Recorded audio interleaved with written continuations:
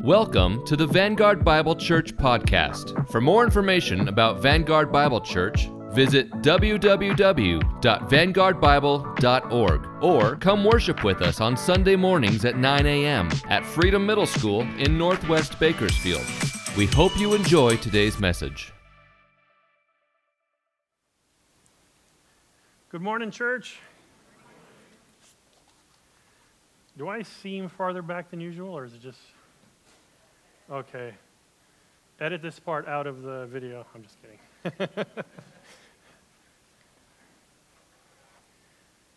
All right, now I feel like I'm talking to you guys. Sweet. Yeah, so this morning, just a quick heads up. I've been up since about 3 in the morning with a migraine. I just take another dose of medicine. I'm probably reaching that limit of medicine in one day, even though it's only 9:30. But that's to say, yeah, if you see me struggling to see, that's kind of, don't worry about me. I'm just working through that, and I'm not worried about it. So you don't be either. But if I'm squinting, that's okay. That's okay. So part of that is I'm getting old.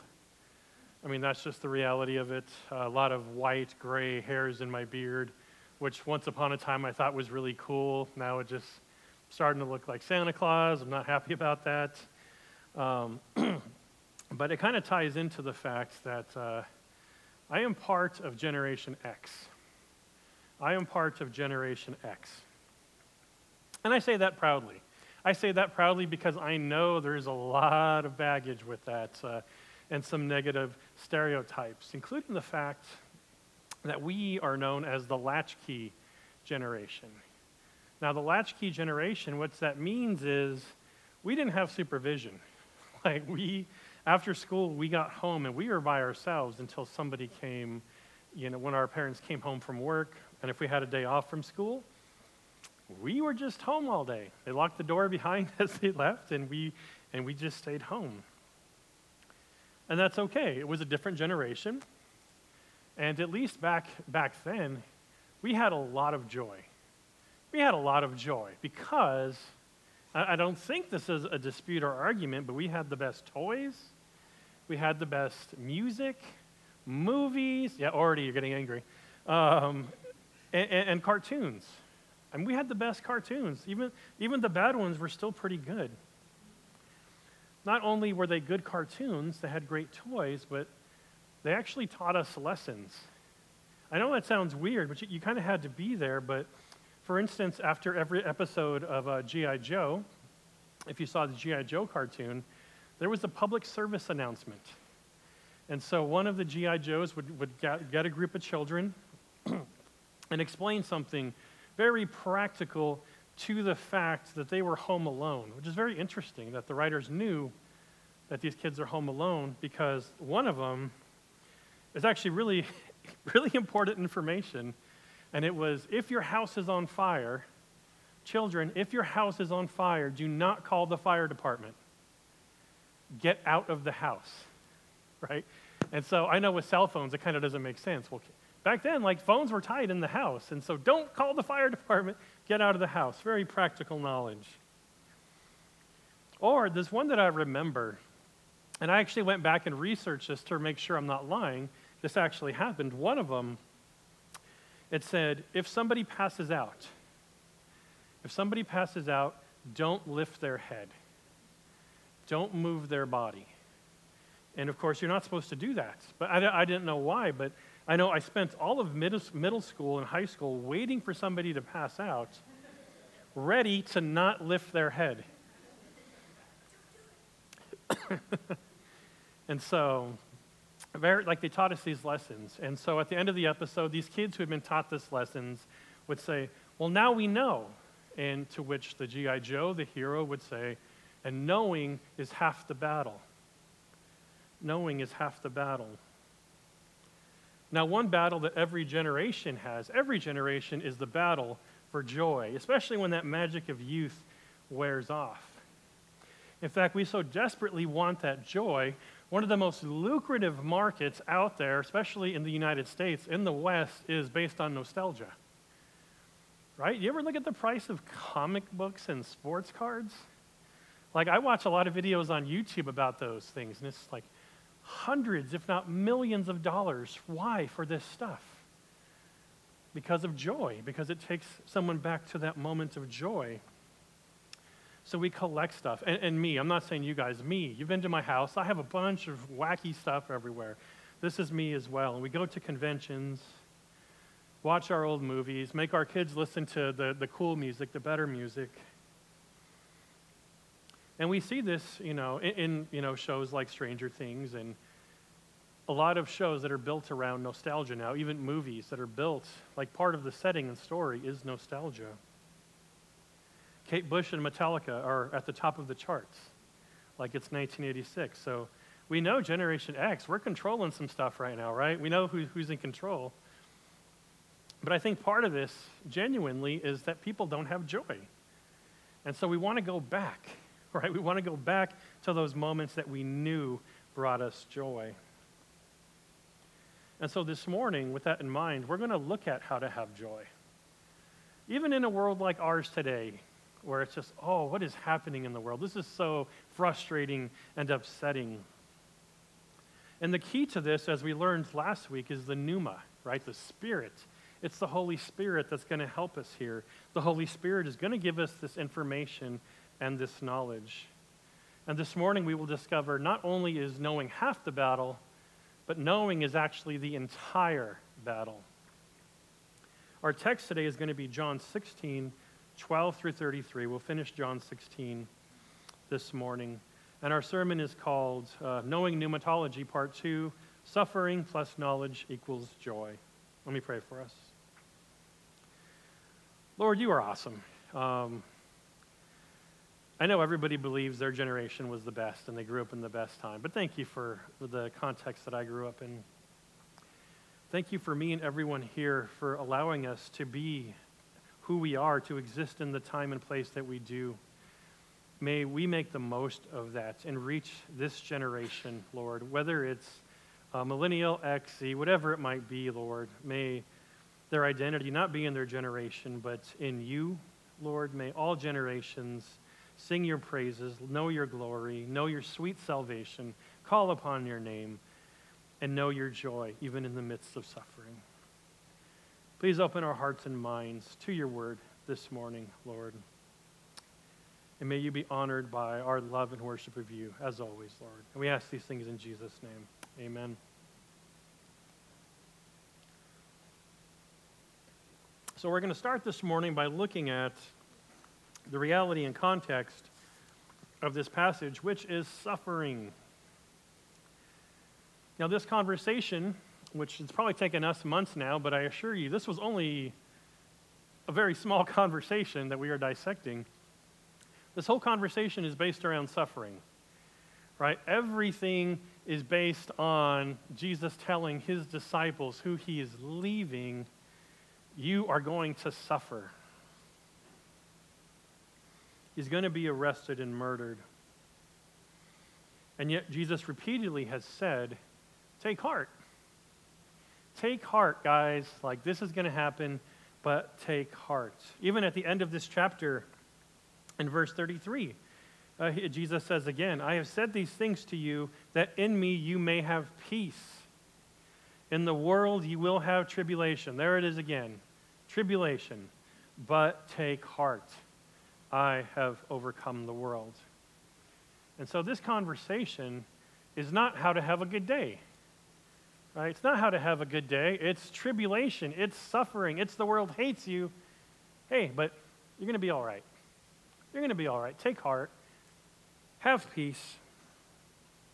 Now, to make matters worse about this situation, as he's talking about tribulation, about the fact that he's going to leave them, and they're going to be really depressed. Here's the rubbing the salt in the wound is he says that the world is going to celebrate. The only thing I can kind of think of that would, I guess in a shallower way, like point to this is being at a sporting event where one team loses and one team wins, and you have fans who are crying and fans who are celebrating. And Jesus is saying that's what's going to happen. You guys are going to be completely bummed out. Not only that, you're not even going to hear yourselves crying because everybody else is going to be cheering. And we find this in verses 21 and 22, where Jesus says, "Truly, truly, I say to you, you will weep and lament, but the world will rejoice. You will be sorrowful, but your sorrow will turn into joy. When a woman is giving birth, she has sorrow because her hour has come. But when she has delivered the baby, she no longer remembers the anguish for joy that a human being has been born into the world." And so twice here, Jesus mentions the fact that, yes, there's going to be suffering taking place, but that it's not permanent, that it is going to be transformed into joy. And we'll look at in a few minutes, but quite frankly, sometimes the door to joy is a very painful, uncomfortable door that we have to go through to get to that joy. Hence this picture of a woman giving birth, lots of pain. Guys, we just have to trust that Jesus knows what he's talking about, and the women know what they're talking about when they tell us this. But the women don't talk about that when the baby's born, right? It's like, oh, like it's a baby. This is amazing. This is amazing. What an amazing gift. And they forget that whole experience. And I do believe the disciples don't quite understand this. Because in the middle of this conversation, Jesus is actually looking at them and thinking, they don't get this.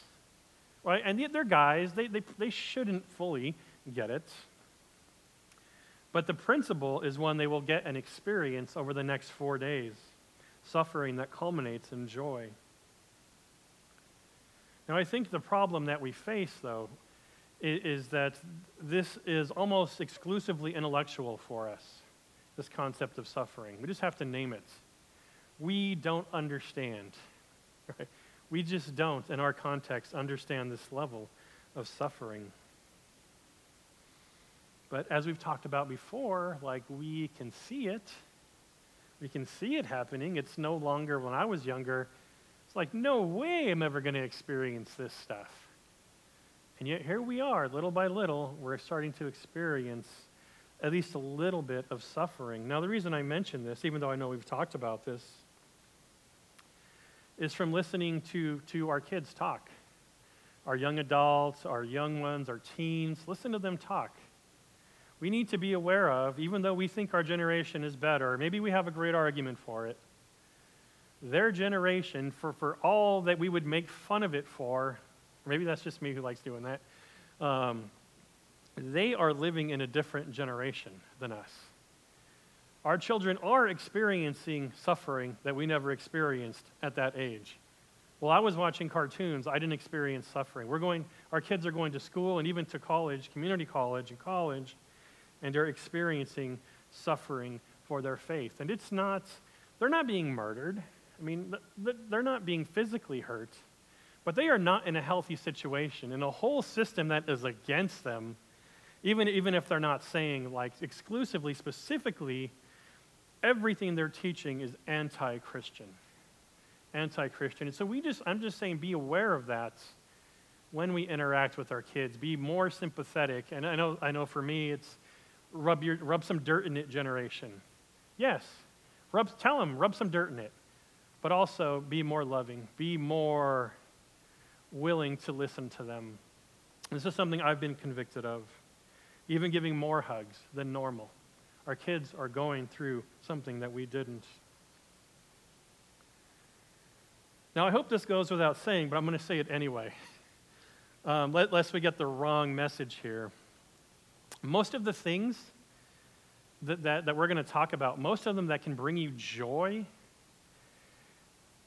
in suffering, you don't need to suffer in order to get to that joy. Now, some of them you do. We'll talk about that. And so when you're searching for joy, the point of this isn't to search out suffering to get joy. No, you don't. That's not the point of this. You can have joy. You can create joy without suffering. So I just wanted you to know that. If you're in a season of your life where you're not suffering, I think Ecclesiastes 3, there's a season for everything. You're in an awesome season. Awesome. Be joyful. Be happy. But what a great season to then prepare for that upcoming season, right, of suffering, of sorrow. a season we prepare for with knowledge. So knowledge.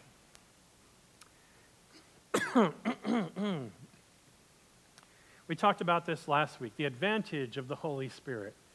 And Jesus says the Holy Spirit is an advantage. And we talked about the advantage of conviction and knowing who Jesus is and righteousness and judgment. And what we find here as we continue to study the advantage of the Holy Spirit is the Holy Spirit gives us knowledge, right? That's what this is all about. Like the Holy Spirit is giving us knowledge. Not only did we not have, we could never comprehend. We don't even know it was a category of knowledge until the Holy Spirit opened our minds to it. And so we see a glimpse of this in verses 12 through 15. I still have many things to say to you, but you cannot bear them now. Jesus can't squeeze all theology into one conversation, but thankfully, they're going to have the advantage of the Holy Spirit. When the Spirit of truth comes, he will guide you into all truth, right? Into knowledge of truth. For he will not speak on his own authority, but whatever he hears, he will speak, and he will declare to you the things that are to come. He will glorify me, for he will take what is mine and declare it to you. All that the Father has is mine. Therefore, I said that he will take what is mine and declare it to you.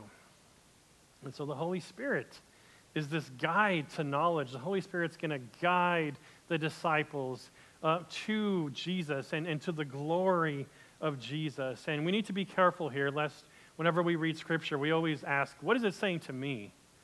Well, what is it saying first, right? And so the first thing we need to realize is the relationship between the Holy Spirit and the disciples is not the same relationship that we have. The first thing is, well, the disciples, they spoke to Jesus. They saw Jesus. They hung out with Jesus.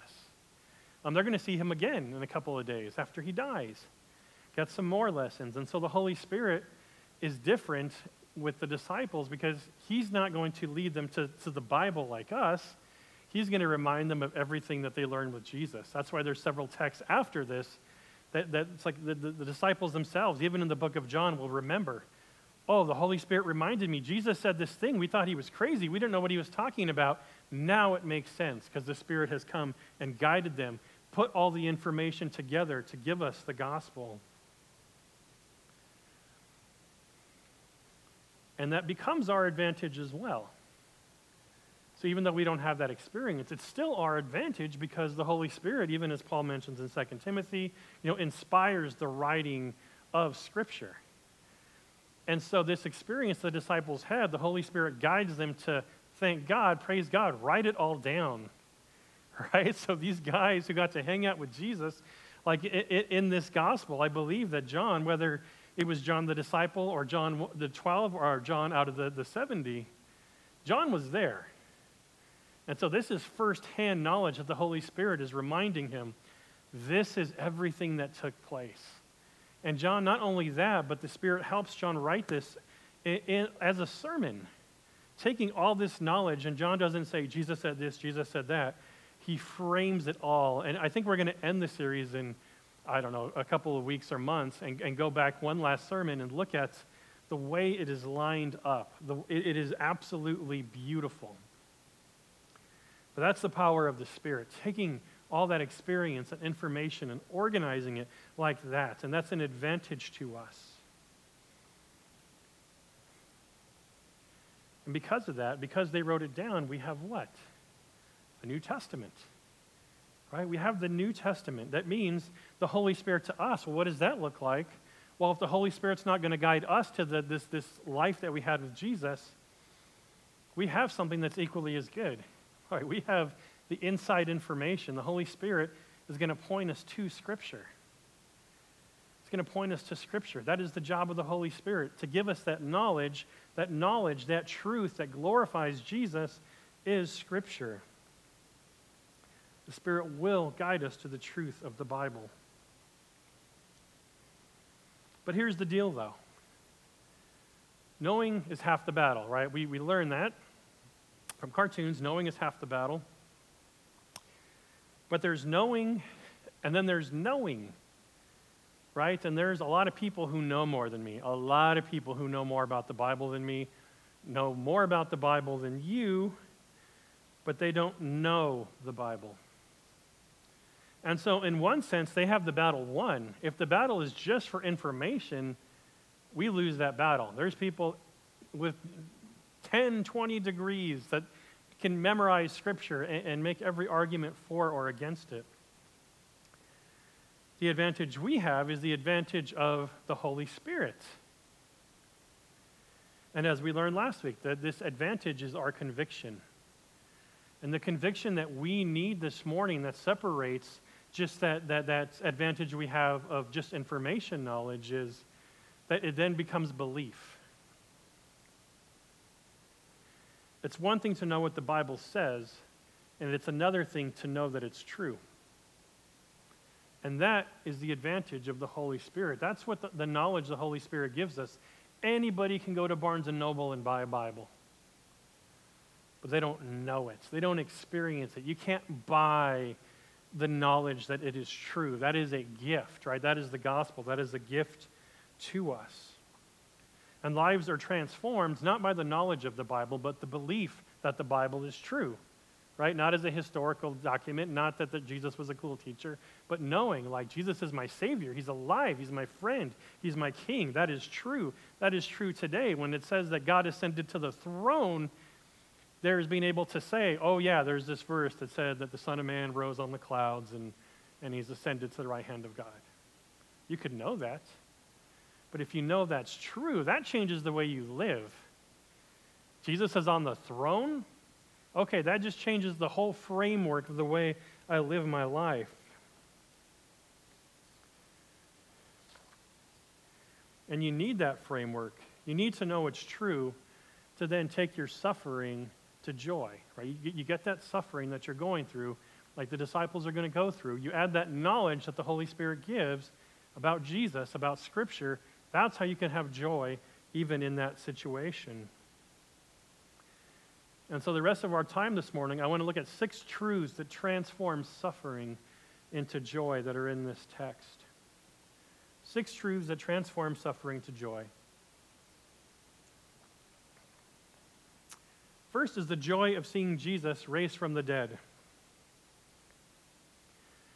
Now, this was unique to the disciples. Again, when we read Scripture, this is the first point we have to take out of any of it is, what happened? Like, who's experiencing this? Who's this for? And so, the first way this is true is Jesus being raised from the dead and seeing that is the disciples' unique experience. Verse 19 doesn't apply to us, or verse 22. In verse 19, Jesus says, you will see me no longer, right? I'm out of here. You will see me no longer, guys. But then you're going to see me. In verse 22, you will have sorrow. You will now have sorrow when you see what's about to happen.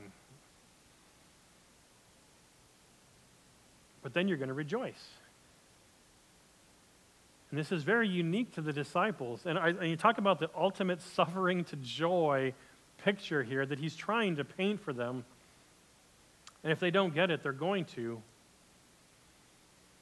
After they see Jesus being beaten and killed, for 3 days they're going to experience joy suffering, like nothing I've ever experienced.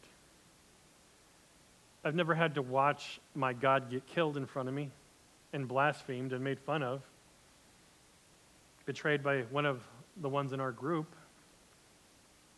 I've never had to spend 3 days, probably sleepless, wondering, what am I going to do now? I had a great career. What am I going to do now? And then to go from there to seeing Jesus again, to seeing the Master again. How do you define that sort of joy? I don't even think we can. It's just this inexpressible joy that is born out of that suffering. You know, and I would say, as I'm going to argue, I think it's even more joy because of the suffering. If Jesus had left for an hour, Jesus left them before. Jesus left them to go to the well for a day, right? And they catch up later. And I don't think there was joy after that time being apart. But 3 days after he died, to seeing him again, that just creates, it magnifies, multiplies the joy that's involved.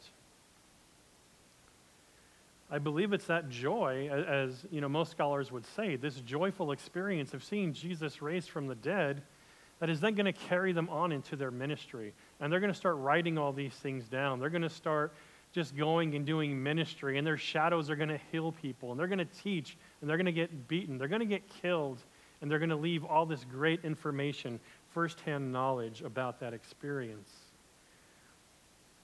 But I believe that it is based on the fact that Jesus conquered death, that they saw it, that they experienced it. It wasn't just an intellectual knowledge, but a belief in what they saw. We won't have that experience, not like they did. And that's not a bad thing. It's not a bad thing, because we will see the resurrected Jesus. We just won't see it like they saw it after those 3 days. But we can still share in the joy of death being conquered. The joy of death being conquered. And here's the deal. The reality of death being conquered is that it gives us freedom, and it gives us joy from the most difficult questions in life, the most suffering questions that people have argued about, given up their lives over, for being honest. Right? That is the fear of death itself, fear of the unknown, the search for meaning. In Christ's resurrection, we find all those things, freedom from the fear of death, right?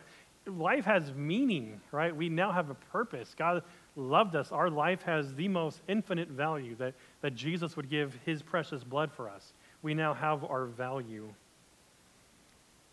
There might be some sense of unknowing still day to day, but we know how it ends, and it's good, right? And so,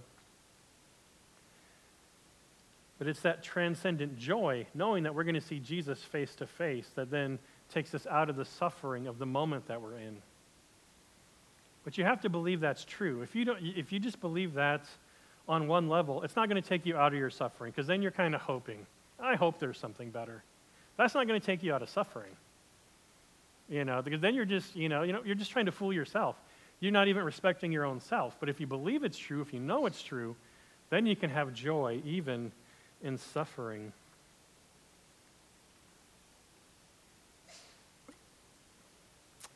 Bless you.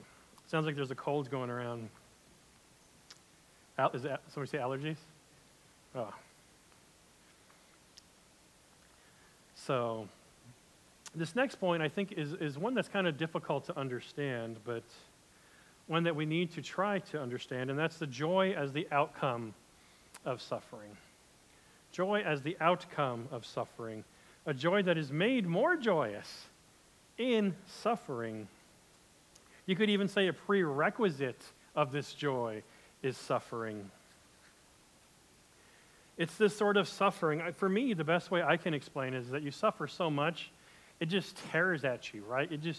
It turns you inside out. It just completely eats at you, right? Hollows you out, this suffering. But it's because of that, because you now have that space that's been taken out of you, that space can be filled up with joy. And I think that's a completely different experience. That suffering made more room for joy. Again, Jesus using the example of labor of the woman, that the woman experiences limitless joy afterwards. Now, I think the mom would still be happy to see, even if it wasn't a long labor, but there's something about that, right? Just putting in so much labor into something. Now, this wasn't a natural segue, but I used to work as a water delivery driver. Speaking of labor, I used to deliver water. I used to deliver to hospitals. I'd say 2-3 times a week, deliver to hospitals, multiple floors, 20, 40 rooms. Every one of them had a cancer ward section. In Pueblo, Colorado, there was this one area, I forgot what it was called, but it had a bell. It had this big, big bell inside of it. And the bell was only rung for two reasons. One, you finished chemo treatment. Like you had gone through the whole sequence of your chemo. Or two, you were cancer-free. Now, as you can imagine, ringing that bell, it meant two things. One, suffering, right? Suffering through getting better from cancer, or suffering, a sequence, I don't know what it's called, the sequence of chemo treatment. And so a lot of suffering, yet ringing that bell hearing that bell was always one of the most joyous occasions for me. Whenever that bell was rung, there was joy, like unbelievable. It's hard to describe. All the nurses would gather around the bell. All the nurses would gather around. Everybody in the front office would come back. All the doctors in their offices, it kind of went three directions, and the bell was in the middle. The doctors in their examination rooms, everybody would come out. Even like the unusually cool water delivery guy, he would stop, and we would all start clapping, right? They'd ring that bell. We'd start clapping and cheering. People are crying, and it's filled with joy.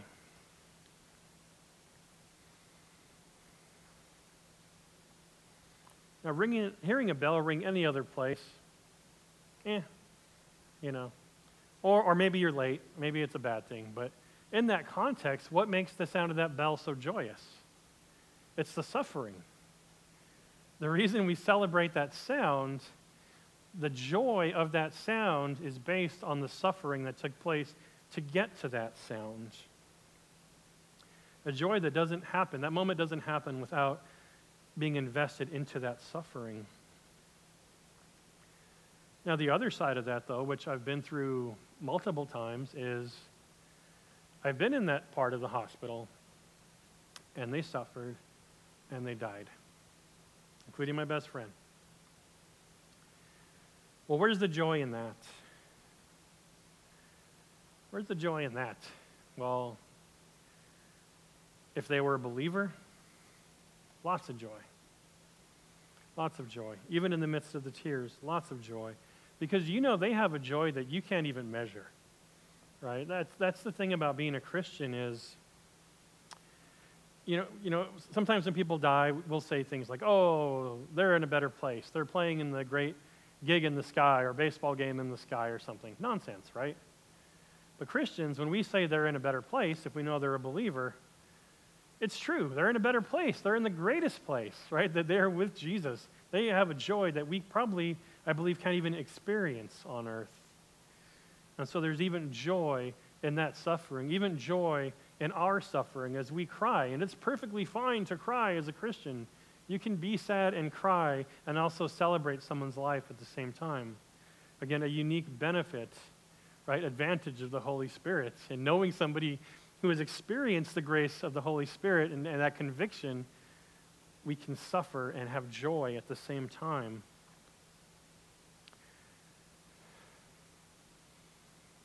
We need look no farther than the cross of Christ himself to believe this is true.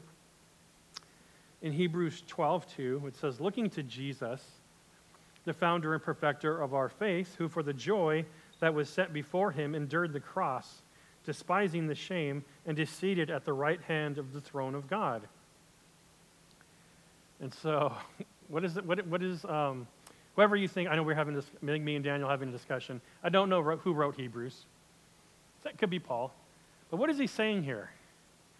It's like, well, Jesus knew he had to suffer. Jesus could have done anything, but he knew this process was a decision to suffer, knowing that the end game was joy. And so this just shows that sometimes to have a certain joy, a great joy, you have to suffer. There's a kind of suffering, a joy that requires suffering. And so therefore we should proceed always in the joy of Jesus, even when we're not suffering, in the joy of Jesus, but also knowing that whatever suffering we're going through, we are being perfected. And the end game is joy. We can have joy now and joy to come. And great news about that is it's a joy that can't be stolen.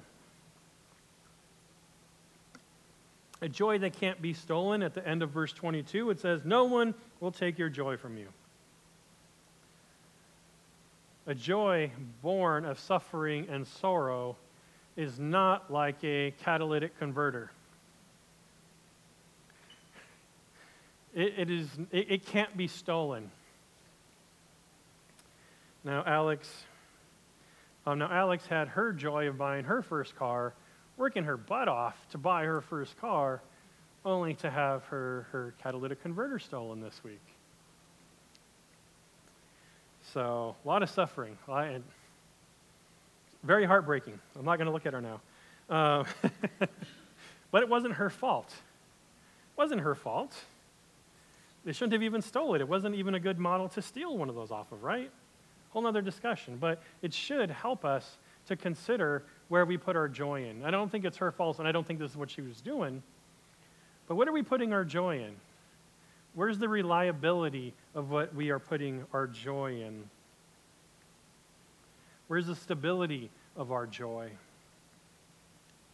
The truth is sometimes, especially in difficult seasons of life, we start doing things to cope with suffering that aren't the best things to do, right? This is when we get into trouble. How do we cope with suffering? And so we will misplace our joy, the obvious being drugs and alcohol. But even looking at this group, I don't see that, but sometimes we'll do things like we'll find that joy in our work, in events that are coming up. I'm guilty of that. Concerts. I live my life according to the next concert coming up.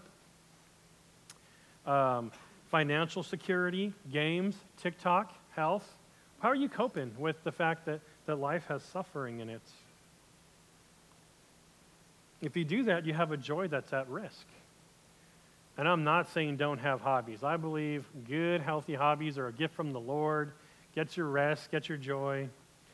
But don't let that be the primary source of your joy, because that's a joy that's misplaced. Now, the joy you have in Jesus, even in the midst of suffering, the world sees that, wants to take it away, and it can't. The world can't take it away. And I'm convinced one of the reasons the world hates us is that because we have joy. We live in a world where everybody's mad. It's like a right. It's an identity. What are you against? What are you mad at? That's how we find our friend groups. What do you hate? I hate that too. We should be friends. And so much hate. And yet the world sees us full of joy, and it's annoying. It's like, why aren't they suffering? Like, they're losing Sunday mornings. They can't watch football. They're giving their money, and so why are they happy? They're the ones who should not be happy. They're being, I don't know why they're happy. And I believe that's part of why it's part of this conversation. The joy annoys people who don't have that knowledge from the Holy Spirit. The other reason I believe that the world hates Christians has to do with joy, but it's because we have peace with the Father. At the end of the day, when you talk about hate and anger of the world, it is based on sin. Now, they're not going to recognize that, but it's the same way where if somebody's being mean to you, it's usually not you. It was something happening somewhere else. Somebody else offended them. Something else went wrong. And I think for the unbeliever who hates the Christian, they can't process it, but that frustration on hate comes from the fact that they are disconnected from their Creator. Now, we have the joy of the Father's peace and love.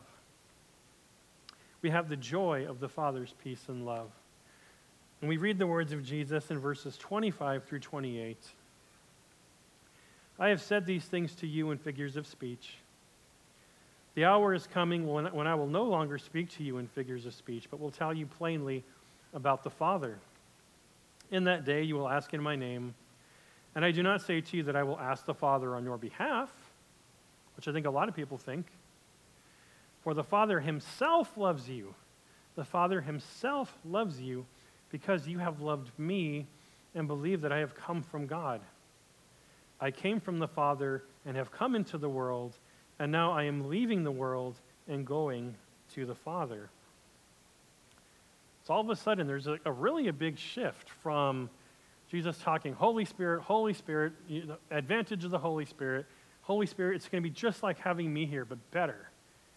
And now, 6 times in 4 verses, 6 times he talks about the Father.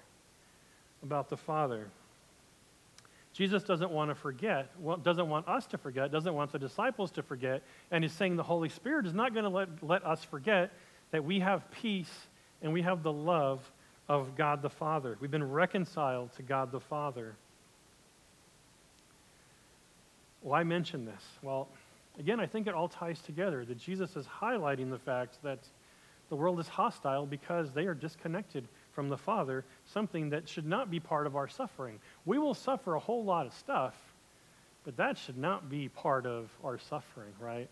We don't have issues with our Father. I believe also what's happening here is that Jesus is explaining, unhappiness and suffering is the result of sin. It is the result of sin. A lack of joy is a lack of peace with the Father. A lack of joy is lack of peace with the Father. So thankfully, in verse 27, talking to Christians, it says that the Father loves us. The Father loves us. That's great news. That's great news. I know some of you here, maybe you're like me at some point in your life, you've questioned that, whether your Father loves you. I don't know if anybody has issues with that, but a lot of people do. But that is not an issue for the Christian and our Father in heaven. God the Father chose us, right? We've seen this. I forgot to count. I think it's somewhere approaching about 30 references now, just in John, that it said God the Father gave us to Jesus, that we were chosen. So over and over, we're chosen. So God the Father is chosen to adopt us. Now, I don't know about you, just that fact alone, that takes me out of some suffering. Have you ever watched adoption videos of kids that have suffered through the foster system and finally get adopted? And they're crying like they just skinned their knee because they're so happy that they have a family. There's so much love and peace and everything. The only response is tearful joy. Again, we can go back and even point that to that suffering aspect, going through the foster system and then getting your family finally, and there's joy. Now, if you haven't seen these, you've probably seen the other adoption videos of animals. You ever seen adoption videos for animals that were in a shelter? Now, it's not as important, but it's still the same sentiment. And I'm a sucker for these videos where it's like, this dog hasn't moved in a year. He won't eat. He just sits there and cries. He's miserable. And even when they go and take him out, he's still miserable. He's moping. But there's this moment in the parking lot when they realize they've been adopted, and it's the best thing in the world to see. They start like flipping over, right? Just doing somersaults, wagging their tail, barking, going insane because of that joy of being adopted, when they thought they were goners, when they didn't think they were ever going to not stop suffering.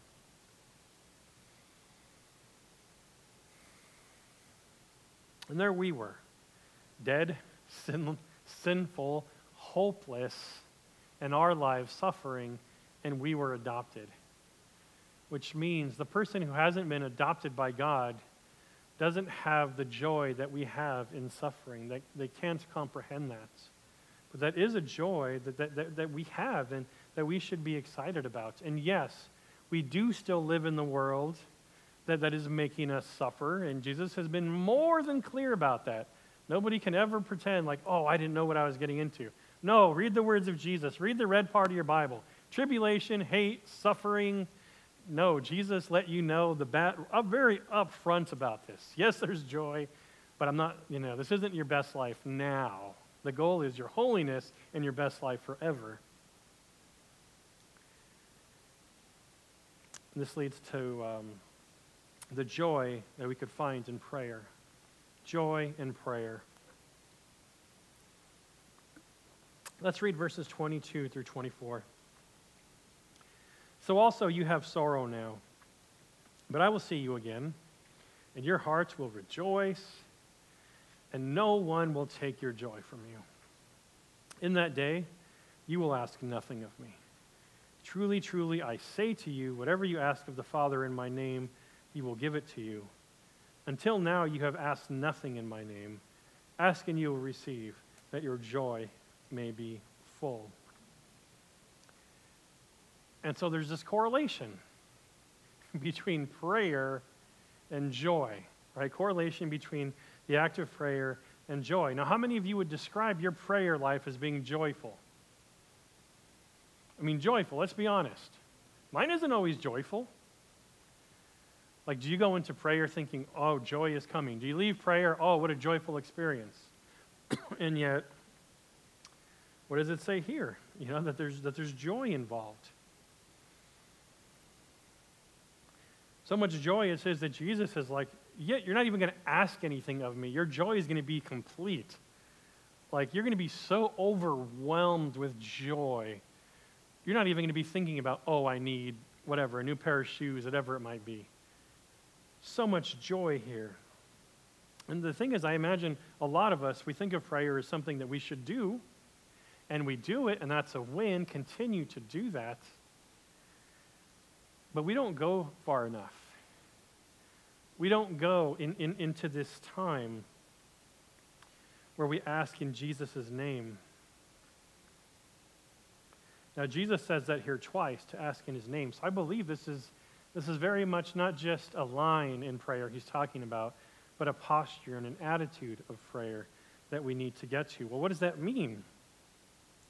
The first thing we need to know is asking in Jesus' name does not qualify a prayer. It doesn't guarantee a prayer, right? And so it's not a spell. It's not, you know, I think I saw a meme where somebody was saying a prayer like, Jesus, bless my food in Jesus' name, and they were eating like all this greasy food. You know, it's like, it's not like that. It's not a magical spell whatsoever. It means asking in Jesus' name means knowing what to pray for. What to pray for. Well, how do we know what to pray for? How do we know what to pray for? Knowledge, right? From the Holy Spirit. What's the Holy Spirit telling us? Read the Bible. Read your Bible. And so I truly believe that you cannot ask something in Jesus' name if you don't know Jesus and you don't know his word. You don't know who you're talking about. You don't understand the authority of Jesus. You don't understand how powerful that name is. And two, if you don't know his word, you don't know what he's passionate about. You don't love the things he loves and hates the things that he hates. And you can't ask something in his name that he hates. Right? But you have to know that stuff in order to ask in Jesus' name. And so a great question to ask ourselves about that, when we're having prayer and we're asking for things, ask ourselves is this for my comfort or is this for my mission? I think that'll very quickly help you decide whether you're asking in Jesus' name. Is this for my comfort or is this for my mission? If I'm coming to God the Father saying, oh, hey, Jesus sent me. He wants me to have these $5,000 pair of shoes. Right? God the Father, you know, he's looking at you. He's like, I don't think that's what Jesus wants you to pray for. I don't think he sent you with that request. But asking for things about our mission, oh, that's a prayer that Jesus said is going to be answered. But this kind of joy-producing prayer, it takes practice. Because we don't start prayer like this, do we? We don't enter prayer like this. Nor would I say that you must. That's not what I'm saying. You have a relationship with God. You can talk to God. Talk. Like, just go and talk. Like, young people, go talk to God. Before you go to bed, talk to God. Just get in the habit of talking. There's no right and wrong way to pray. Just start talking to God. He loves you, it says in verse 27. He loves you. And just like I love hearing my children talk to me, and I annoy them by saying, talk to me. They want to go do something else. Your Father in heaven wants to hear you talk. Now, the training and discipline aspect of this is then, after we do that, is don't leave that conversation. once you get past those comfort-related requests that aren't bad or necessarily unanswerable, I'm not saying that God doesn't answer any prayer unless it's perfectly theologically aligned and you have a mission statement. And no, God answers prayer. But there's this spirit-pointed, right, mission-minded, ask in the name of Jesus prayer that we need to get to. This part of prayer that we need to get to, because I believe that's where, as Jesus is saying, there's joy. There's joy coming out of that prayer. And I think for some of us, it's a matter of extending our prayer time, just quite simply. If you take 10 minutes a day to pray, I know for most people that I talk to, most of the 10-minute prayers almost look the same every day. You have a sequence of things that you pray for, and that's good. Pray for those things. But if you're not leaving that prayer time with joy, then you need to change things up. Change how we approach and quantify prayer, especially considering the fact that we enter prayer with clustered minds and a bunch of requests for stuff. Right? It's almost like coming to church. How long does it take you when you start worshiping before you let whatever was happening in the parking lot go? Some Puritans believe it took 15 minutes of praying before you could get to praying. Right? So warm up, right? If you guys who work out, there's almost this warm up to prayer, and I think they were onto something. And if you read that literature, it talks about, well, yeah, because there's so much going on in our mind, we have to get through all that stuff just to get to the prayer. I think a great example of this is Bruce Lee. Not that he was a Christian, and so Bruce Lee, a great athlete, martial artist, one of the things he would say is he wouldn't start counting his reps until he couldn't do anymore. He will go to failure. He can't do any more push-ups. And then he would start counting how many that he could do. But I believe for most, if not all of us, that we could gain something from that approach to our prayer. Right? When we get to that point, when we think we're done praying, it's getting kind of awkward. You're just standing before God or kneeling before God. You're not sure what to do. Don't leave. Begin praying then. And if you're begin timing yourself then. Go past what you feel is comfortable. Go past your normal routine.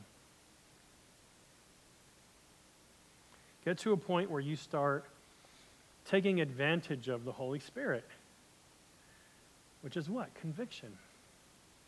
Then you get to that time where you're before God and the Word, and you start getting convicted. And then your to-do list and want list turns into the list of things you need forgiveness for and that you need help with. And from there, it's a matter of then praying for our neighbors, for our families, for our enemies, for our mission. And I believe that's where the joy is in prayer, right? Mission-minded, Jesus-glorifying prayer. But I also believe not just the time element, how far you push, but also the way that you pray. I know I'm going a lot more on this point because I don't think we've spent a lot of time since I've been here talking about prayer. So I just thought, great time to introduce some of these topics. But what about your posture in prayer? Let's say you had 5 minutes to pray. You have 5 minutes to pray. How are you going to do that? Well, think about it like this. You have 5 minutes. Your whole day is full. You have 5 minutes to see your spouse. You have 5 minutes to see your best friend. 5 minutes to spend with somebody who you respect and love and need. How do you spend that 5 minutes? How can you go into that conversation knowing you're going to leave it the most productive conversation and you're going to leave with joy? I'll give you 2 examples. First, you could say to that person, okay, we only got 5 minutes. Here's my list of things I need for you to do. Here's my to-do list. We only got a couple minutes. Let's make sure we go over everything you need to do. Here's a list of everything I need. Here's this errand list. Hey, if you have time, here's a couple more things that you can do for me. Oh, and also, I'm not feeling great. I think you could be a little better to me. I think you could offer me more. I think you could offer me more. I think you should think about that while we're apart. Secondly, alternatively, you could tell them you love them. You're thankful for them. You appreciate that relationship, how much that relationship means to you. Confess quickly anything that was your fault, right? Just own up to it. And then offer, how can you help that person? What can you do for them? You only got 5 minutes. What can you do for them? Offer yourself to service. Now, which of those interactions do you think is going to bring you more joy? Which is going to bring you more joy? Giving somebody a list of things to do, or loving somebody and offering yourself to their service?